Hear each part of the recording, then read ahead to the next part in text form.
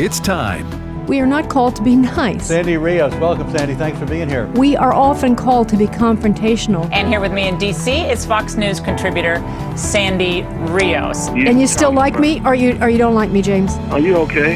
You all right? I'm a musician. I can't help it.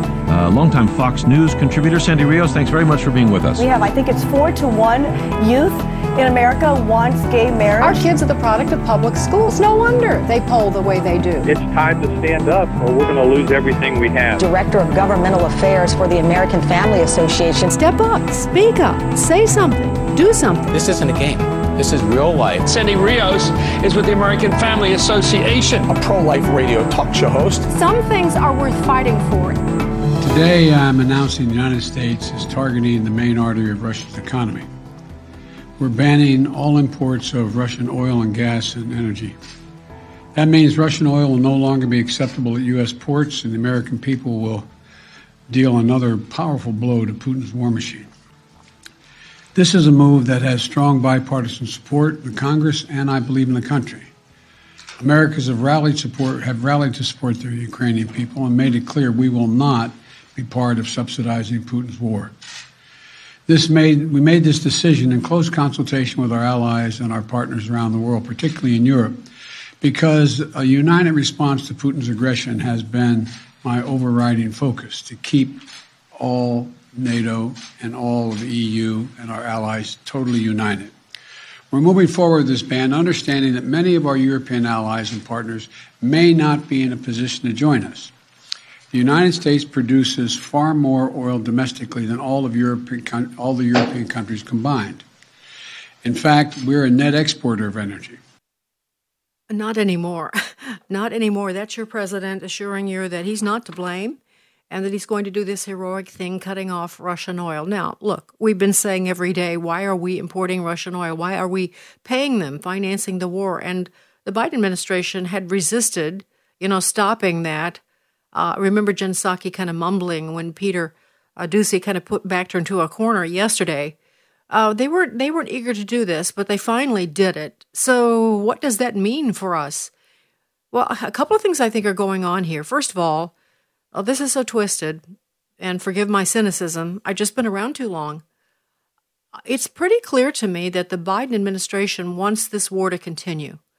My understanding is that Joe Biden's poll numbers are going up because he's the commander-in-chief, of course, overseeing this very successful war. We're prosecuting successfully this, by proxy, this war of Russia on Ukraine. But, of course, that's not true. And I don't think, Tulsi Gabbard was on last night with Laura Ingraham, kind of laying it out. And I want to just say, I want to give a caution. I am not embracing Tulsi Gabbard. She's beautiful. I love to hear her speak. She's eloquent, but she's involved with the World Economic Forum. And so there's a red flag always when I hear her speak. But she said some really intelligent things. She's very smart, and not everything she says is bad. But she was talking about how something's wrong here. Larry Kudlow kind of pointed out something important last night in his interview on Fox Business. He was talking about what's happening with Zelensky. And this is something that Tulsi also pointed out in her interview, something that's not making headlines. Remember, Russia is going after Ukraine purportedly. One of the main things is that Russia does not want Ukraine to join NATO. So I'll let Larry Kudlow explain what happened yesterday. This is clip 5. Let's listen. One reason the stock market rallied earlier was an announcement from an ABC News interview. This is from Zelensky. I believe he was interviewed by David Muir. Yes. Ukraine will no longer seek right now NATO membership.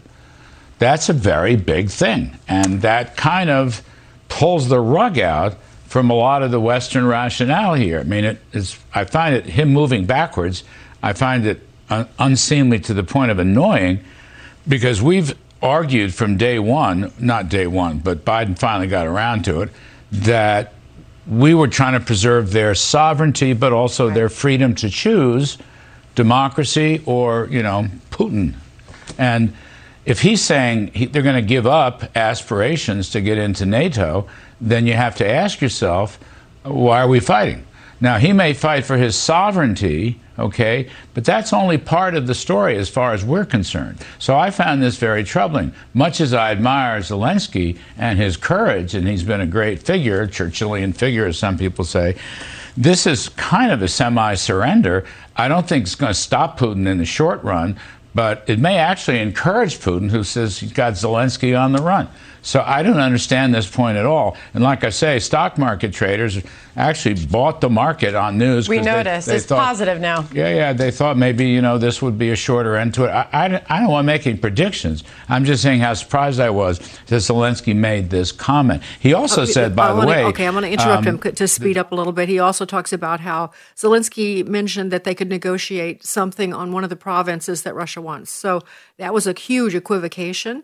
And that's why Larry's saying, "Wow, this could change everything. Why isn't the Biden administration talking about this? Why aren't the news reporting this?" All right, so that's the first point I think I'd like to make. I think that this war is helpful to the Biden administration. I think that's my suspicion. Remember, they kind of encouraged this war. They talked it up like 2 weeks before it ever happened, at least 2 weeks. He's going to invade. We think he's going to invade. They keep giving us a time. I think it's going to be Wednesday. It might be Thursday. Just unnecessary conversation, egging him on. Okay, so that's helping Biden with his numbers, but there's another part to that that's really even more troubling. This is one other statement from President Biden in his speech, clip 8. Look, let me be clear about two other points. First, it's simply not true that my administration or policies are holding back domestic energy production. That's simply not true. Even amid the pandemic, companies in the United States pumped more oil during my first year in office than they did during my predecessor's first year. We're approaching a record levels of oil and gas production in the United States, and we're on track to set a record of oil production next year. In the United States, 90% of onshore oil production takes place on land that isn't owned by the federal government. And of the remaining 10%, that occurs on federal land, the oil and gas industry has millions of acres leased. They have 9,000 permits to drill now. They could be drilling right now, yesterday, last week, last year. They have 9,000 to drill onshore that are already approved. So let me be clear. They are not using them for production now. That's their decision. These are the facts. We should be honest about the facts. We should.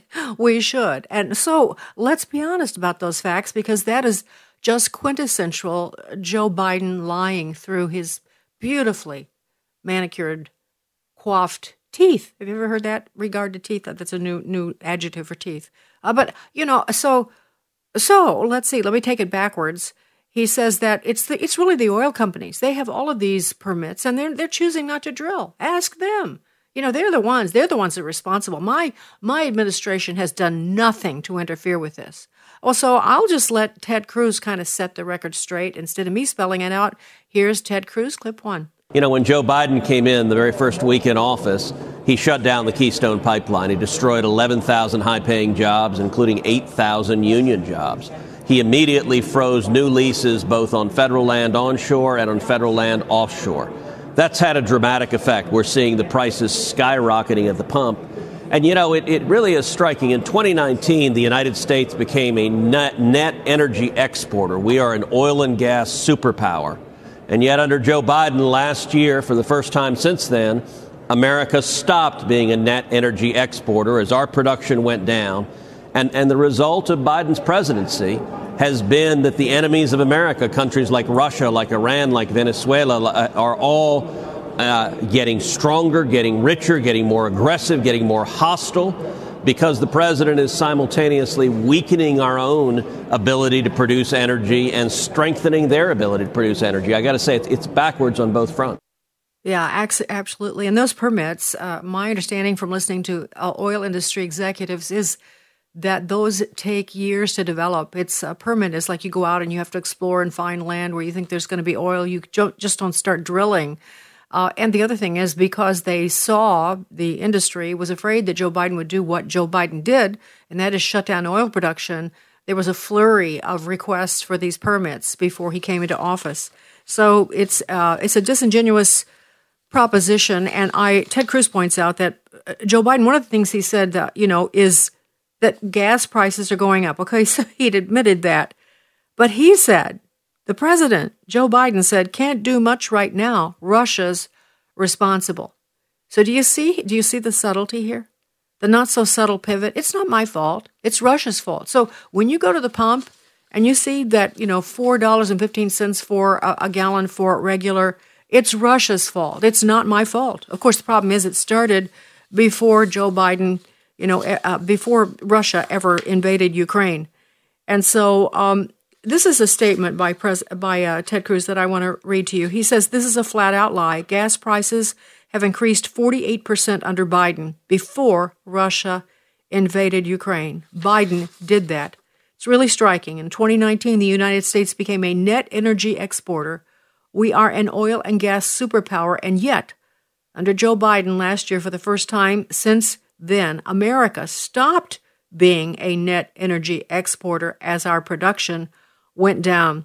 And so it's the opposite. Joe Biden is just a liar. And also, they're reaching out, of course, to our enemies on Iran, which I'm hoping to do an in-depth thing on this, but the headline is, Biden's Iran deal gives the Iranian regime access to $90 billion. They give $7 billion for ransom payments and sanction relief so that the mullahs can be unleashed to do what it is that the mullahs like to do. Gabriel Noronha of Tablet Magazine says that this particular deal does not restore that horrible Barack Obama Iran deal. It's much worse. Much worse. So bad that multiple career officials view these capitulations as so detrimental to U.S. national security that they contacted me requesting that I rapidly share details of these concessions with Congress and the public in an effort to stop them. And again, we'll spend a little more time, that's my goal, on that. Well, by the way, Scott Presler in New York State is starting gas station voter registration. March the 19th and 20th for a weekend of action. We're going to register new voters at gas stations across New York. Isn't that brilliant? It's really a great idea. Let's see, a couple of other really important things I wanted to share with you. I've just got a lot of news this morning. So I wanted to, this is the last point I wanted to make, but I don't think I have time to play the clip. And that is that Europe is now, stopping importing gasoline from Russia. Germany, I think, is going to phase out. And they're all very happy about this. And it's like they are uniting behind Ukraine. That's what they want to take a victory lap over. And that the United States is uniting behind, helping Ukraine. But really, honestly, the real thing that's happening here is that this is perfect for them. They have been pushing the Greens in Germany, the Greens in Europe, and the Green New Deal people here in the United States. This is a perfect dream for them because they want to stop any kind of use of gas and oil. They want windmill. They want electric. Well, really what they want, because that will never replace oil and gas energy. It just won't. What they really want is to cripple the middle class. I don't have time to develop that any more than just trust me. It's just perfect for them. Europe is, practically, they're excited about this. And I think the Biden administration and the environmentalists around him are excited about this. Meanwhile, the middle class is just taking a beating. So there are a lot of agendas here. None of them good. And it's so twisted. The left is just masterful at taking these disasters and twisting them to their benefit. They did it with COVID. They do it with, hurricanes, with storms. They do it with everything. And so just be aware, and I hope that you can see clearly. If you understand the overall goal of destruction, you can understand more clearly, in spite of the confusion, what's happening here.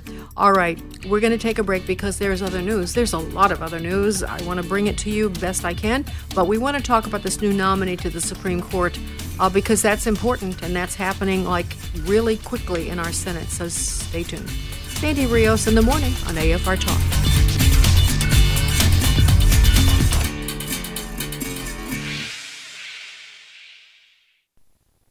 How do we change a nation one heart at a time? The ministry of Preborn not only shares heartbeats, but shares hearts by loving women in crisis and leading them to Christ. When this mother came to a Preborn center, she was scared and not sure she could afford another child. It was just a scary time for us, having my daughter, how that would impact our lives. When I came here, it was just so amazing to come to an environment where someone would actually pray for me and guide me through my battles that I was facing during that time. After receiving love, support, and the gospel of Christ, this mom chose life for her daughter. You can be a part of rescuing lives and changing hearts for Christ. For $140, sponsor 5 ultrasounds and you'll receive a story and pictures of babies' lives that were spared. To donate, dial pound 250 and say the keyword baby. That's pound 250 baby, or go to preborn.com. Your gift is tax deductible. The following are real-life stories from Trinity Debt Management. My story begins with debt, a lot of debt. I used my credit cards as a source of income. It was not a good situation. I couldn't pay my bills. The interest on the cards was really high. If you're in debt and you need help, call Trinity at 1-800-788-1813. I initially was scared to call, and immediately I felt relief. They contacted all of our creditors, and they put us on a plan for success. Trinity will consolidate your accounts into one easy-to-manage monthly payment, reduce your interest, and possibly improve your credit score. You'll save thousands. I've been able to pay off close to $15,000. We're doing a lot better. Please pick up the phone and see how affordable and easy it is to pay off your debt. It's a godsend. We're debt-free for keeps. Call Trinity at 1-800-788-1813. That's 1-800-788-1813. Hello, Americans. I'm Todd Starnes. Stand by for news and commentary next. Everyone's goals for advancing their education look different. At Liberty University, we've helped thousands of students like you earn their dream degree. So no matter what your goal is, we can help you get there. With over 450 degrees from the associate to the doctoral level to choose from, most of which are 100% online, you'll find what you need to succeed. To discover which degree might be the best fit for you, text degree to 49595. That's degree to 49595. Hudsonville, Michigan is the kind of Midwestern town you'd like to raise a family, good people, good neighborhoods. For years, the City Commission has had a mission to serve God through making stronger families and bettering community life. It's a noble mission unless you are an atheist. The Freedom from Religion Foundation says they received a complaint about Hudsonville's mission statement. The Wisconsin-based atheist group says serving God is inappropriate, unconstitutional. They wrote a nasty letter to the town's mayor demanding city leaders stop serving God. And that's exactly what they did. The godless atheists saluted the city's decision, saying the government's purpose cannot be to serve God. But that was certainly not the intent of our founding fathers. President John Adams once wrote, "Our Constitution is wholly inadequate for anyone other than a moral and religious people." But the atheists want one nation under man, not God. I'm Todd Starnes. Don't forget to connect with Sandy Rios in the morning on Getter or email Sandy at sandy@afr.net. That's sandy@afr.net. Sandy Rios in the morning on American Family Radio. I do know that one can only come this far by faith. Among my many blessings, and indeed the very first, is the fact that I was born in this great country. I can only hope that my life and career, my love of this country and the Constitution, and my commitment to upholding the rule of law and the sacred principles upon which this great nation was founded will inspire future generations of Americans. That's the voice of Ketanji Brown Jackson. That was in her speech that she gave after she was nominated to be sitting on the Supreme Court. You remember before the latest dust-up, we were talking about President Biden nominating a black female judge. That was very important, and there was a lot of controversy about that. So he kind of narrowed it down to, I think, like 3 candidates, and then he made his decision. And it's kind of gotten lost in the news. The record of Ketanji Brown Jackson, what's happening in the Senate with that, and how we should think about this. I'm very concerned about it. I'll tell you right up front. And I don't think the Republican senators are as concerned about it as I am. But we need to know more, and I confess to you that I'm on the front end of the learning curve here. And so this morning I've asked Keisha Russell, who is with First Liberty, because she's been following Ketanji's background, her decisions, and has been speaking for First Liberty about this. So we asked her to get up early this morning and tell us what she knows. Good morning, Keisha. Good morning. Thanks for having me. My pleasure. All right, so right up front, would you say that Ketanji is the most liberal? Is it true that she's the most liberal of the black female choices that Joe Biden had listed, that were on the list? Well, I think it would be hard to say. I think the other two were a harder choice for the administration because they had some pretty direct, controversial decisions and activities. So Kruger argued a case in front of the Supreme Court on a really big church autonomy case called Hosanna Tabor, which was decided in favor of the church. And she argued a pretty liberal position, very limiting in terms of religious freedom. And Childs had some decisions, I think, that were just a lot more highly political. Now, Jackson doesn't have as many of those. She's got some connections to some liberal groups. And certainly there are some indications that her judicial philosophy is pretty liberal, but the connections are not as direct as the other two. So I think Joe Biden probably saw that as a much easier choice in terms of the nomination. Okay. Well, I've been reading a lot, a fair amount about her record as we know it. It sounds pretty, I don't have a frame of reference for the others. But it sounds pretty radical. I mean, I'll just mention three things to you, and be great. It'd be interesting to get your perspective on this. Most attorneys do give free legal services. I'm sure you know all about that. And her choice to give her services was to work on behalf of Gitmo terrorists. And of course, there were 729 released, and 229 of those re-engaged in terrorist activities. So that was what she volunteered to do. I think that's a red flag, Keisha. Maybe you don't agree with me. I think that's a red flag. Certainly. And sorry, go ahead. No, go ahead. Certainly, I think so, and I would say that there were others too. I mean, she wrote an amicus brief on behalf of NARAL, which is a pretty big abortion group, and she argued against sort of the religious pro-life position to be able to talk to women outside of abortion clinics. She was in favor of free speech zones, but thought pro-life, supporters shouldn't be allowed in those zones. I think that's probably one of the other ones that people point to as well. I would say that her opinions, the opinions that she's written as a judge, there weren't too many that you could point to. So that's what I meant by that. But yes, certainly her judicial philosophy is quite liberal. I mean, most of the scholars compare her opinions and her writing to Justice Sotomayor. So, I mean, that's pretty liberal. That's pretty liberal, yeah. I agree. And sometimes not rational for Sotomayor anyway. Well, no. So there's another accusation about, and then honestly, I don't know this case, Keisha. So I just have to read to you what I've read here. That somehow she contorted the Freedom of Information Act to shield a top Clinton aide from having his emails subjected to public scrutiny. We probably remember that. I do remember that. There was the Clinton emails that were so controversial, and she stepped in to protect this top Clinton aide, and that was a red flag for some people. But you know what? Tell us the positives, because she does have on paper some very good credentials. So can you tell us about that? Certainly, yeah. So she went to Harvard for undergrad and law school. She clerked for Justice Breyer, which is the justice that she's been nominated to replace.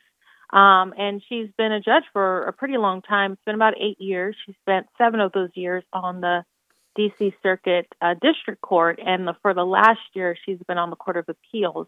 So her confirmation for that was only last year, and she kind of skirted through that confirmation with a few Republican votes as well.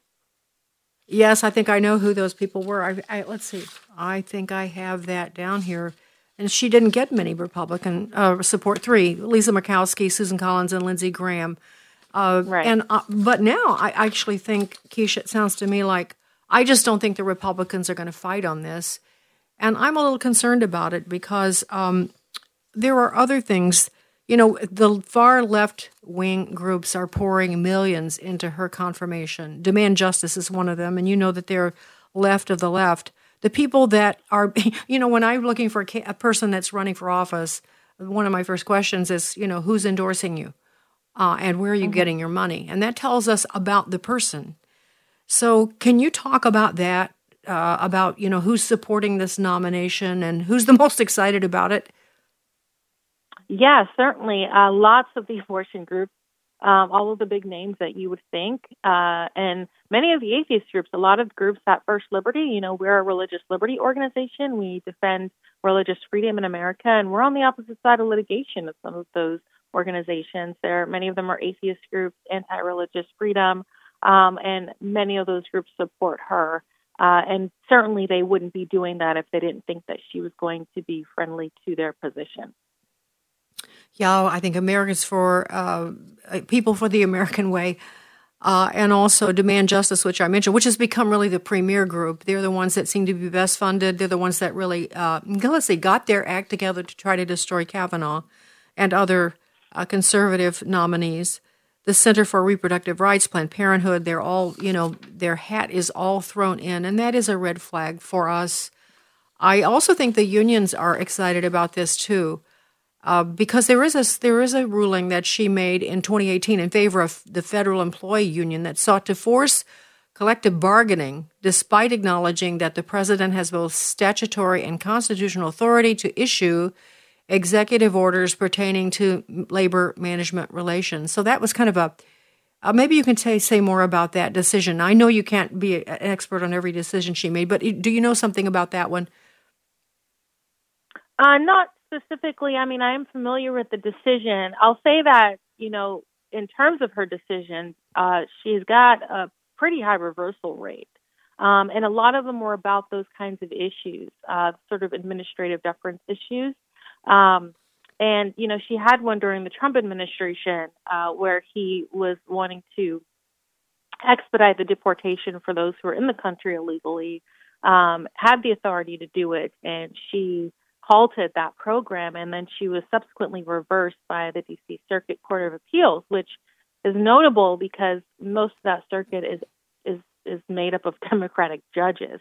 So I can tell you that in her confirmation hearing, the Republicans that do want to highlight her judicial philosophy are going to talk about the decision you just mentioned and the one I just mentioned, because her reversal rate it's about 10%, which is a little over 10% actually, which is very high. And a lot of that will point to the fact that she's probably prone to judicial activism. And what that means is that she's willing to, twist the law in order to get a political position that she agrees with. To illustrate that a little bit, it'd be interesting to get your perspective on a statement she made in April of 2021. She was talking about the fact that she believes the Constitution is a living document. And let's hear her say it. It's clip 11. Let's listen. I believe that the Constitution is an enduring document. It has, the Supreme Court has said, a fixed meaning, that we're to look to the original words in the Constitution and interpret, as lower court judges, interpret provisions the way in which the Supreme Court does, and they look at the text and look at the original meaning. And so if I ever had one of those cases, that is how I would approach the task.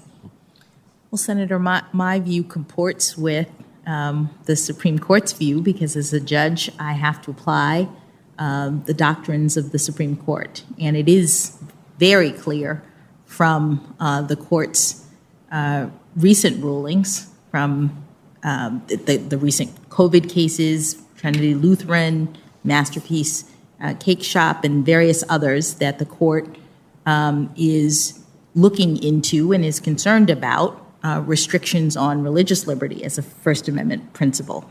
As well they should be, because the First Amendment includes religious freedom as a core constitutional right. So my views comport with what the Supreme Court has held about these things, and I would have to apply the Supreme Court's principles in any of my cases.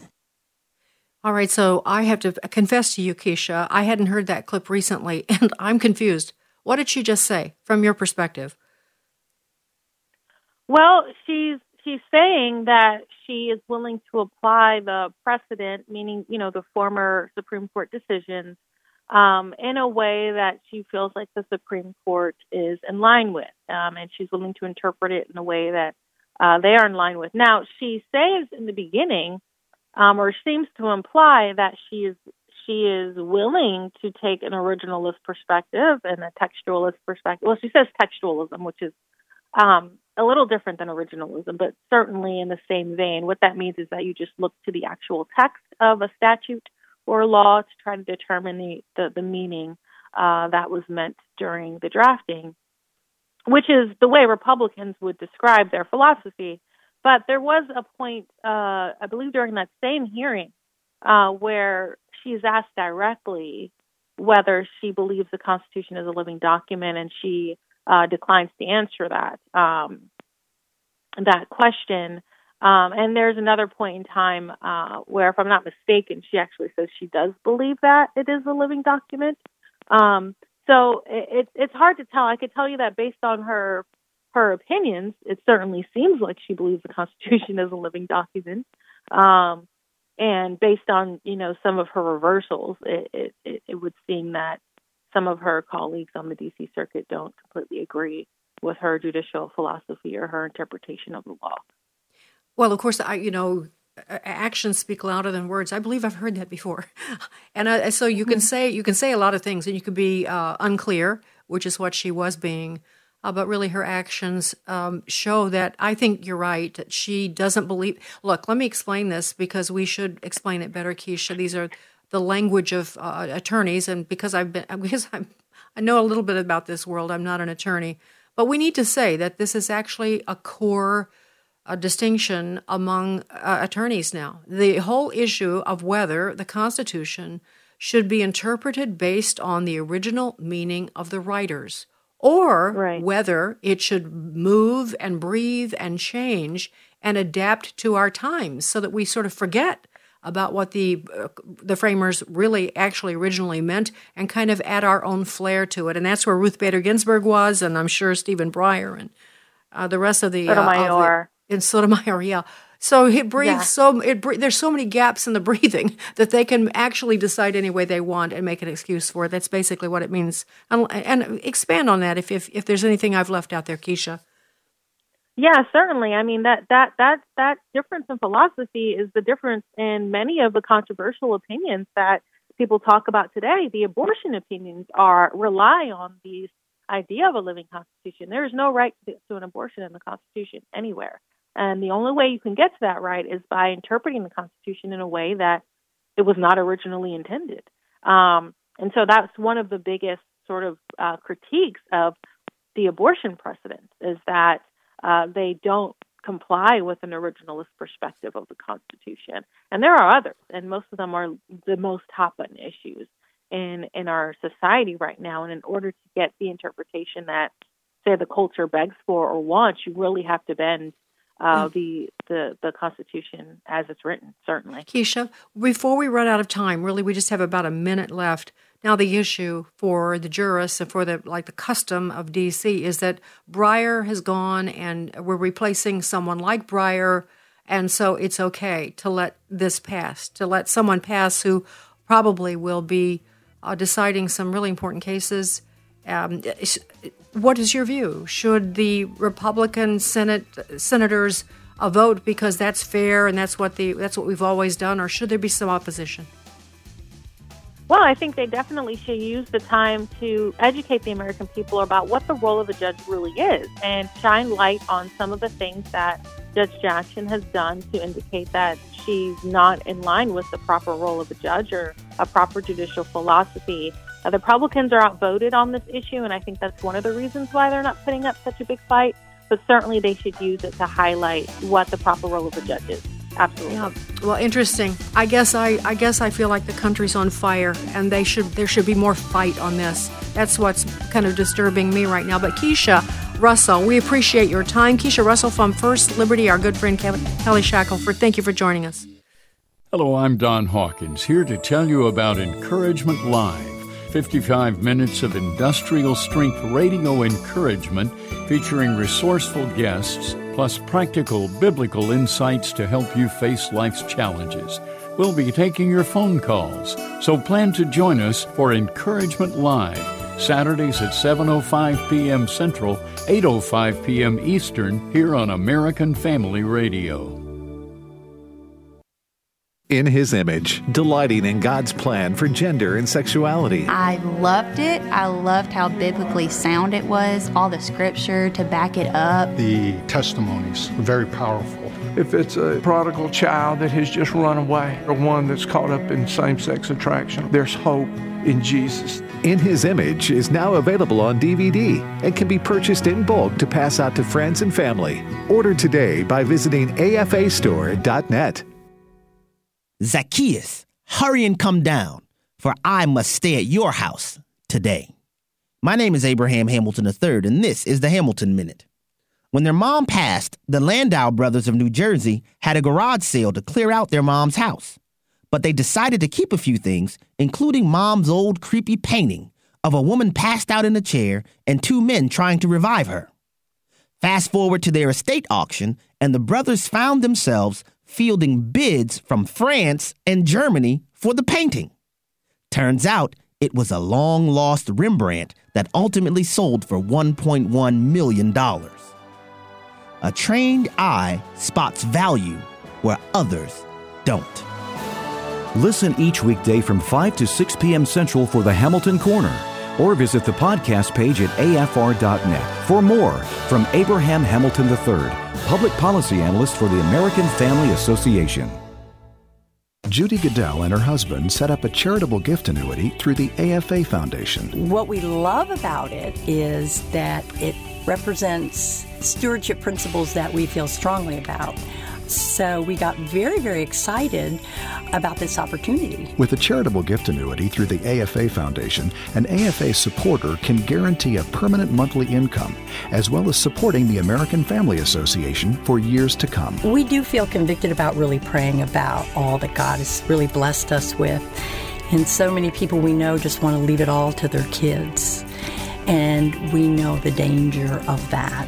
And so we just are really just trying to pray through it. And God gave us great confirmation as we prayed that this would be a good use of the Lord's money. Find out if a charitable gift annuity is right for you at 800-326-4543, extension 345, or email foundation@afa.net. This is Frank Gaffney with the Secure Freedom Minute. Vice President Kamala Harris has been dispatched to buck up our NATO partners on the alliance's eastern front lines. The effect is likely to be further signs of diminished confidence in the United States and sliding away from confrontation with Vladimir Putin's Russia over Ukraine. For example, on the eve of Harris's trip to Poland, Warsaw offered to send 28 of its old Soviet MiG-29 fighter jets to a U.S. base in Germany in exchange for more modern American ones. Washington has nixed the idea, declining to transfer the MiGs onward to Ukraine. Meanwhile, Germany has refused to end its perilous dependence on Russian energy imports, with the Ukrainians negotiating what sounds like their inevitable surrender to Putin. Expect more such fractures in NATO's united front, especially in the wake of Kamala Harris's practice of off-putting and incompetent diplomacy. This is Frank Gaffney. Sandy Rios in the morning on American Family Radio. Okay, Sandy Rios back with you. And now for the rest of the news, as Paul Harvey used to say. Oh, I remember that voice. Some of you don't remember him. This is Paul Harvey, and now the rest of the news. He was great. Chicago guy, by the way. Anyway, I remember singing at a church one Sunday morning, and there was Paul Harvey sitting in the audience, and I was so intimidated. It made me so nervous. But anyway, he was a great man. All right, now the rest of the news. So this is not good news, and that is that last night lawmakers reached a deal on a $1.5 trillion spending bill to avoid the government shutdown, which would have taken place, I think they had till the 11th. So, under the guise of giving aid to Ukraine, I'll tell you what they did. They gave $13.6 billion in aid to Ukraine and European allies. I don't know who the European allies were. $15.6 billion in funding for COVID-19 vaccines, testing, and treatments in the United States and abroad. And so I'm sure they'll take a victory lap today because they saved our country from the government shutting down. It's just so bizarre. I know that Chip Roy is probably sick at heart today, and so is Mike Lee and all the 10 senators who fought against this, because President Biden will be delighted to support funding more of COVID. Yeah, more of the mandates, all fully funded, thanks to the Republicans in the Senate, Mitch McConnell, who was fine with it. And so that's what happened, $1.5 trillion spending bill. And it's all so twisted. What else can I say? Nothing else. So I'm finding out now that according to an article by Natalia Mittelstadt, the Department of Health and Human Services paid for advertising of COVID-19 vaccines on hundreds of media outlets because of a Freedom of Information Act request filed by The Blaze. This is a report in The Blaze. The Health and Human Services revealed that it had purchased advertising from major media outlets like ABC, CBS, NBC, Fox News, CNN, MSNBC, The New York Post, The Los Angeles Times, The Washington Post, BuzzFeed, and Newsmax, in addition to hundreds of local TV stations and newspapers. So they did not only direct ads, but they also did editorial remarks. They pushed the vaccines, pushed them, and they were paid to do it by your tax dollars. $1 billion, actually, for the Centers for Disease Control and Prevention to strengthen vaccine confidence in the United States. It was called the COVID-19 Public Education Campaign, and it was very effective. That's why your friends and neighbors are still running around hovering in their masks, because they got propagandized courtesy of your tax dollars and the cooperation of news outlets that you trusted. And that brings me to the next story here. I'll go to this one because this is amazing. You remember I read to you actually almost the entire article of the Daily Wire by Megan Basham a couple of weeks ago, where she did an expose of how evangelical leaders were coaxed, and sometimes paid to push the vaccines. And it was pretty stunning and damning, the story. Well, they have a follow-up today. They have discovered leaked audio of Francis Collins, who was the former National Institutes for Health director. He's the guy with the mustache and the kind of grayish hair who sounds very folksy when he talks. That's Francis Collins, who has wielded power. He was Dr. Fauci's boss, just to put this in perspective. They were the ones that we saw their private emails were uncovered, where they wanted to destroy the doctors who were speaking badly about the vaccines and trying to point out the dangers and that it was experimental, et cetera, et cetera. They wanted to destroy them, even though they were highly credentialed, but they colluded together to do that. So that's one thing that we know about Francis Collins. But Megan breaks more information this morning, and this is a long article, so let me just say right up front, we'll post this on our Getter page. It's the title is long. It's in leaked audio. Former NIH director / new Biden science advisor laughs over threatening unemployment to force vaccines and blames Trump for the COVID deaths. It's that's what it is. He was at the University of Chicago, and the thing was hosted by Russell Moore on behalf of the Institute of Politics, which is an organization founded by senior Obama advisor David Axelrod. So it's a very happy little gathering with Francis Collins and Russell Moore moderating, and David Axelrod of the Obama world funding. So they're having this little conversation, and Moore had gathered students to listen to it. And Moore said he invited Collins to explain the efforts they have made separately and together to deal with evangelical resistance to the vaccine with COVID and some of the controversies we've had over masking and government mandates. There's so much in this, but let me see if I can get down to something. He was laughing. Collins is laughing on this recording about people losing their job. Oh yeah, we found that if we tied it to their job, they weren't so serious about not taking it. When we told them they were going to lose their jobs, they just, and he actually makes fun of he uses a Southern accent. They're sort of thinking to themselves, maybe I really should do it, but if I do, I lose my credibility with my peeps. He claims that the reason evangelicals don't want to get the vaccination is because they don't want to offend their peers. They're afraid. So he says, well, my employer made me do it. I didn't really want to get them. They got, bonus points because they're now a victim. But they've also gotten a mandated vaccine that they kind of wanted anyway. So that's the conversation. That's part of it. There's tons of it. And then he goes on to mock evangelicals, and Russell Moore is happy to help him do that. He also claimed that the Trump administration violated the norms of separation of church and state, by reaching out to white Protestant voters. And, of course, that the counter to that is that that's ridiculous, because the Obama administration and the Clinton administration, Obama especially, went head over heels to get religious groups, especially black churches, and it's just it's a distortion of what's true. So at the University of Chicago event, Collins called evangelicals' overwhelming support of Trump in 2016 and 2020 elections divisive and the devil's bargain.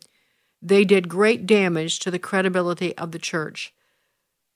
And then he also goes on then to blame President Trump for all the deaths, which, there were deaths. I don't know how President Trump, honestly, I support him, but seriously, if I just think about this intellectually, I don't know how President Trump could have done much more.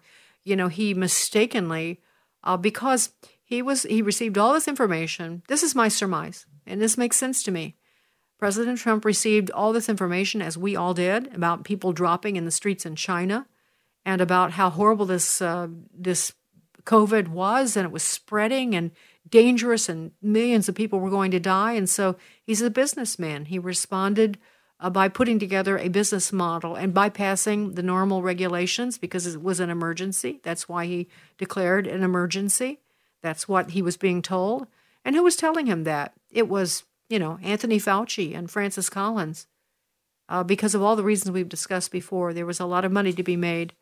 And so I think he responded to that, having no idea that in many ways he was being duped. So we got vaccines pushed through that were not properly tested. But, of course, he didn't oversee that. It was Fauci who oversaw it, Francis Collins and the CDC. They were fine with this. And even when they had early indications that there was danger, they didn't let the public know. They just pushed forward like a steamroller. And so, but now Francis Collins is going to blame President Trump for all the deaths from COVID. I'm not. And then it goes on to talk about how Collins oversaw experimentation with hormones and transgender, but with kids, how he harvested organs from live aborted babies, all this stuff. And of course, the moderator is sitting right there. Russell Moore is, he knows all of this and he's fine with it. And so there's so many layers to this just terrible, really, further information that we're getting about the corruption of Russell Moore and, shall we say corruption or just deception? And also Francis Collins, who is supposedly an evangelical. Again, we'll put that article on our Getter page. It's worth the read, all of it. I wish I had time to read all of it. And speaking of the LGBTQ issue, yesterday, March the 8th, in Florida, Ron DeSantis signed a bill that it's called the Parents' Rights in Education Bill. It passed in the Senate 21-17, and it's a bill that says that you can't introduce sexual orientation to children pre-K through third grade. And so Ron DeSantis was in this press conference, and of course the left is printing this as the Don't Say Gay bill. This is the Don't Say Gay bill. So Ron DeSantis in the press conference was not about to let that go. And I want you to hear how he responded to a reporter. This is clip 6. 7 parental rights in education, what critics call the Don't Say Gay bill, is on the Senate floor. Does it say that in the bill? I know that you support. Does it say that in the bill? I'm asking you to tell me what's in the bill, because you are pushing false narratives. It doesn't matter what critics say. Hold on. It says it bans classroom instruction on sexual identity and gender orientation. For who? For grades pre-K through 3. So 5-year-olds, 6-year-olds, 7-year-olds. And the idea that you wouldn't be honest about that and tell people what it actually says, it's why people don't trust people like you, because you peddle false narratives. And so we disabuse you of those narratives. And we're going to make sure that parents are able to send their kid to kindergarten without having some of this stuff injected into their school curriculum. God bless Ron DeSantis. His press secretary, Christina Pushaw, went further. And she said it's not the Don't Say Gay bill, it's the anti-grooming measure. And you know what grooming is. Grooming is what pedophiles do to small children. They introduce them to topics that soften them in areas of sexuality. It's called grooming. And it's even disgusting to talk about it, isn't it? But we have to, because our kids are just being under assault. In Howard County, Maryland, 8th grade students were subjected to a video in English class featuring a biological woman who identifies as a man talking about transgender issues. The video begins with discussions surrounding genital surgery, sex, and public restrooms before devolving into a screed about transgenderism in general. I'm reading from the Daily Signal. In California, 2 teachers aided a 12-year-old girl with gender transition without telling her parents, and then they called Child Protective Services when the parents found out and tried to stop it. And then they point out that last year, Kristi Noem, a Republican who I think has aspirations, failed to stand up for biological reality when she vetoed a bill to ban biological males from participating in girls' and women's sports. And her actions empowered the radical left, which viewed her refusal to ban men from ruining women's sports as a jab in the arm toward its warped worldview. Now, Noem has since backtracked because she came under a lot of fire. She tried to deny that she did that, but she did it. And I think you have to remember that when she is seeking further office. There is a chink in the armor there, and you need to be aware of it. And so then another person in D.C. tweeted last night, Tom Bevan, you've seen him on television, I'm sure. Tom says, last night my 5th grader told us his vocabulary words for science this week were adolescence, consent, transgender, cisgender, and non-binary. His 5th grader. That's the vocabulary words for science. Yeah, that's how twisted it's becoming, and that's why what Ron DeSantis did was bold and important. And God willing, other governors and state legislatures, because there's a lot of Republican legislatures around the country. And again, I tell you, just being a Republican doesn't really mean anything anymore. So you have to elect the right people and take great care. And I want to mention one last thing. Matt Schlapp, who is, of course, the head of CPAC, and you know that he's a friend of mine. Not that that's important, but I have to say that because so you'll know where I'm coming from on this. Matt actually tweeted out that the transgender swimmer Leah Thomas, he said, no matter what one thinks of Leah's ability to swim with women, her story deserves our compassion. It will be interesting to hear Leah's her story in 30 years, her point of view in 30 years. And so Matt's under fire for this. Some people are saying withdraw from CPAC because they are accusing him of endorsing transgenderism. Matt, that's not true of Matt. I know it's not true. He's publicly, and American Conservative Union has scored legislators on this. He's asking people to view Leah with compassion. I would agree with that. The mistake he did make is using her pronoun, the her pronoun. I think that he shouldn't have done that, but I don't think it means he embraces transgender male swimmers competing in women's sports. So there you have some of the news today. Sandy Rios in the morning. The views and opinions expressed in this broadcast may not necessarily reflect those of the American Family Association or American Family Radio.